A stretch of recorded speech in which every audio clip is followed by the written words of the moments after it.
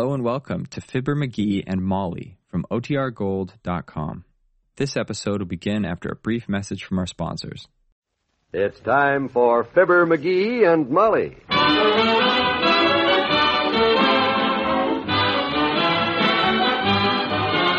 Sundays through Thursdays, NBC brings you Fibber McGee and Molly transcribed. The show is written by Phil Leslie and Ralph Goodman and directed by Max Hutto.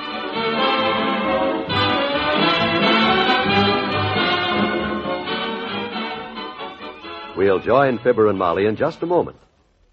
If you chose RCA Victor Television for your home, you had a good reason. You wanted America's finest television. So for America's finest television service, choose RCA Victor Factory Service, available only to owners of RCA Victor Television. RCA Service Company technicians are trained by RCA engineers. They use only RCA factory parts. Yes, they're exclusive specialists in giving you continuous top performance from your RCA Victor television. As an RCA owner, you're eligible for RCA factory service with a contract or on a pay-as-you-go basis. So whenever your RCA Victor television needs service or adjustment, call your local branch of RCA Service Company. You'll find it under television service in your classified directory. Branches in almost all TV areas. Remember, the world's best names for quality. RCA and RCA Victor.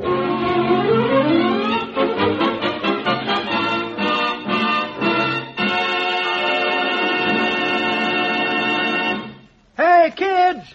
Hey, where are you? I got something important to tell you. Oh, hello, Mr. Oldtimer.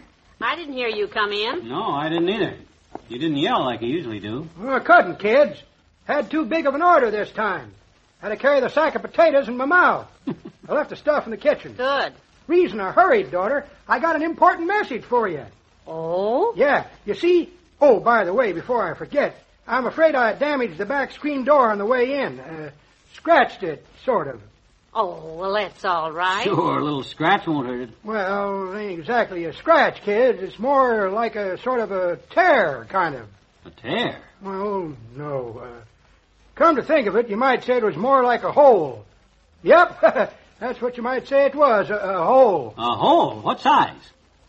My size. What? You mean to say you ran through... Well, you kids shouldn't hook that screen door on Wednesdays, Johnny. When you leave it unhooked the rest of the week, it gets too confusing. Oh, You mean to say you walked right through that... I was in a hurry to get this important news to you. I wanted to tell you what that man said to do before it was too late. What man? The feller who works for the water department. The foreman on that job up the street where they're fixing that busted water main. He's going around from door to door telling folks to fill up some pots and pans because they're going to turn off the water for the rest of the day. Turn off the water? Goodness, when are they going to... About a half hour, the man said. He wanted to give folks time enough to get prepared. Oh, well, thank goodness.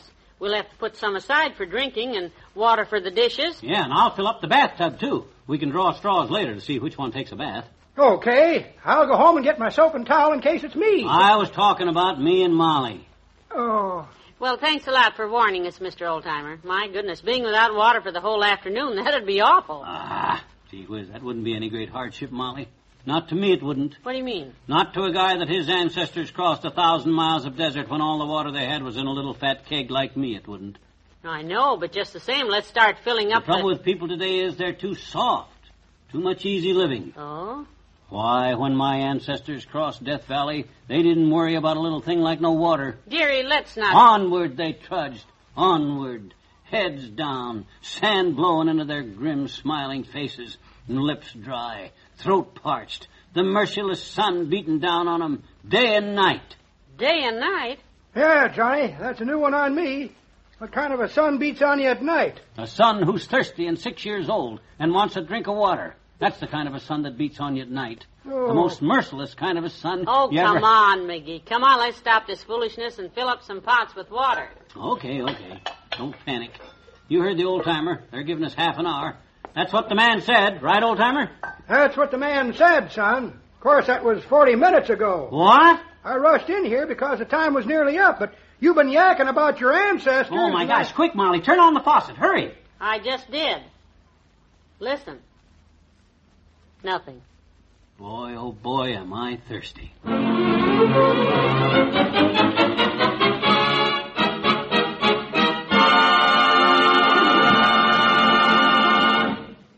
back to Wistful Vista in a minute. Here is an important dramatized message from 5 New York doctors. 5 New York doctors prove you can break the laxative habit. 83% of the cases tested did it. So can you. But how, Doctor? Stop taking whatever you now take. Instead, every night for 1 week, take 2 Cotter's Little Liver Pills. Second week, 1 each night. Third week, 1 every other night. Then nothing. Every day, drink plenty of liquids. Put yourself on schedule. But how can Carter's help break the laxative habit, Doctor? Because Carter's Little Liver Pills not only relieve irregularity, they also improve the flow of liver bile that's needed for natural regularity. When worry, overeating, overwork make you irregular temporarily, take Carter's temporarily and don't get the laxative habit. Get Carter's Little Liver Pills, only 43 cents. Break your laxative habit. Regain that wonderful feeling that goes with natural regularity.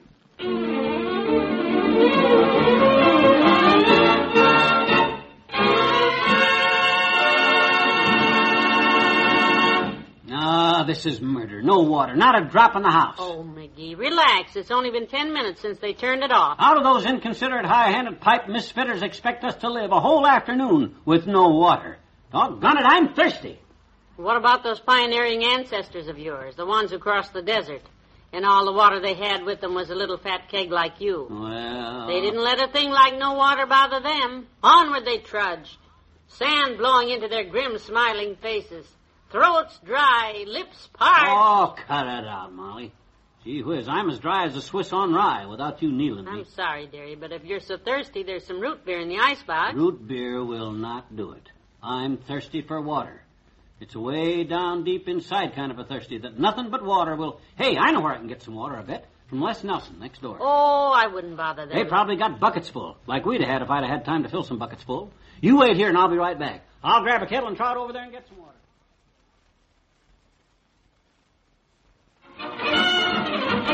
And thanks a lot for the water, Les. You're a real neighbor. Well, I'm just glad I could help you out, Mr. McGee.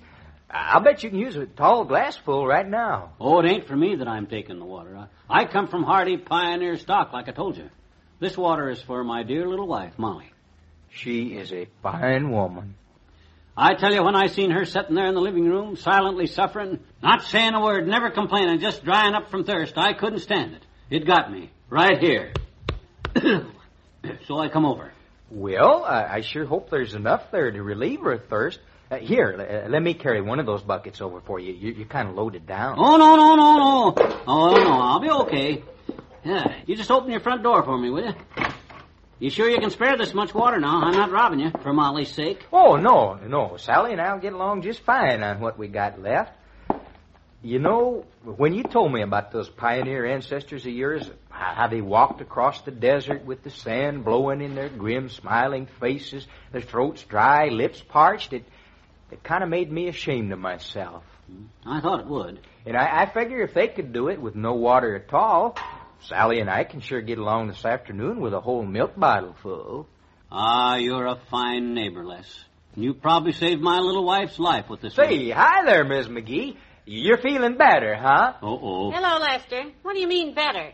I just came over to see what McGee was doing because he's been gone so long. Well, we better get home, Molly, with this water. Les, give me some water and come on, let's... Watch your feet! Whoops!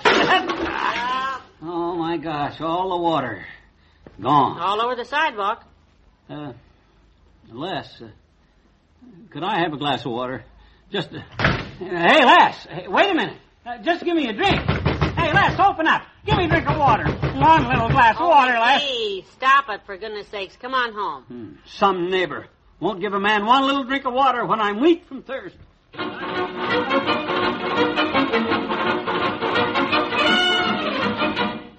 So I says to Molly, I says, Wallace Wimple, I says, he's the guy to ask. Well, thank you for thinking of me, Mr. McGee. Ask what? Just a very simple request, Wimp. From one good friend to another. Give me a drink of water, will you? Water? Wouldn't you rather have a nice cold glass of root beer? Root beer won't quench my thirst, boy.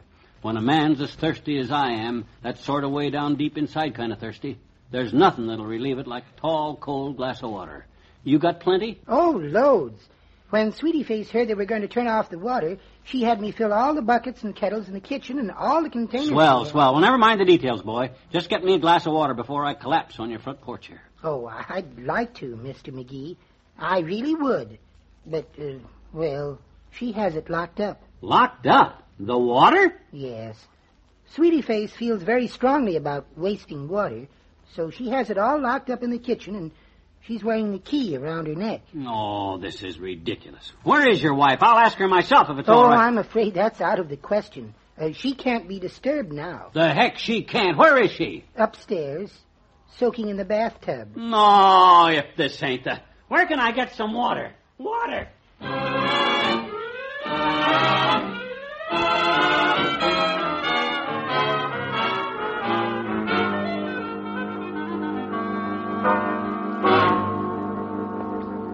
Some bunch of neighbors. Some friends I got. I gotta have water. I don't get a drink of water. Where you been, Mr. McGee? Your wife's been looking for you. Him and his little put-away milk bottle full of water. Just because I spilled a couple of buckets. They turned the water back on a few minutes ago. Huh? They did? Oh, boy, oh, boy, oh, boy, oh, boy. Hey, Molly. Hey, Molly. I've been wondering when you were coming home, dearie. They just turned the water back on. Well, it's about time. Oh, and look what Mama's got. A great big pitcher of ice water. Yeah. You must be starving for a drink. Here, hold the glass. I'll pour you a slug. Oh, thanks, kiddo. But I'm way too thirsty for water by now. Huh? Oh, I can have water anytime. What I'm going to get right now is a nice, cold bottle of root beer. Because when a guy's as thirsty as I am, that way deep down inside kind of thirsty, a cold slug of root beer.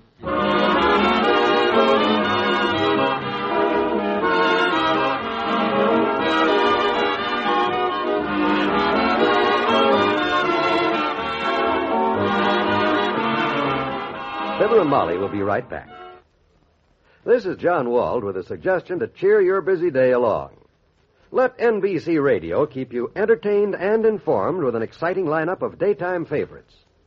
For example, there's The Phrase That Pays every weekday morning. A fast and funny quiz show with Ted Brown as the man with the questions. And, you know, there's a big special feature about The Phrase That Pays that you should discover if you don't already know about it. It's this.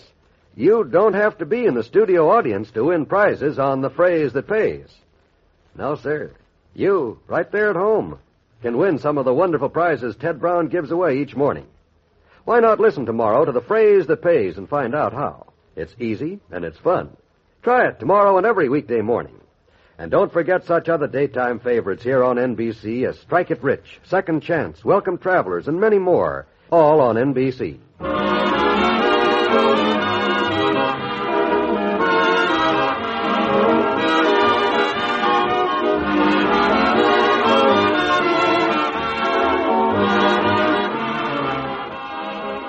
Have you seen this item in tonight's paper? What's that? The television people say it won't be long before they'll be getting shows all the way from Canada. Oh, that's nothing. I passed the Bonton today, and they got china on the set they got in the window, and it wasn't even plugged in. Oh, aren't you cute? I wonder. Good night. Good night, all.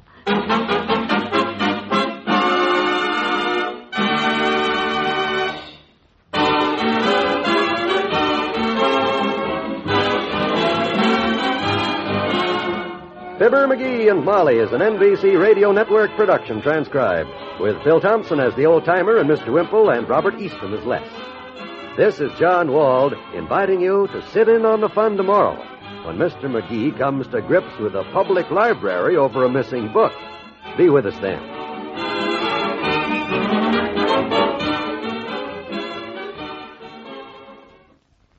Here, a special address by Secretary of State John Foster Dulles tonight on the NBC Radio Network.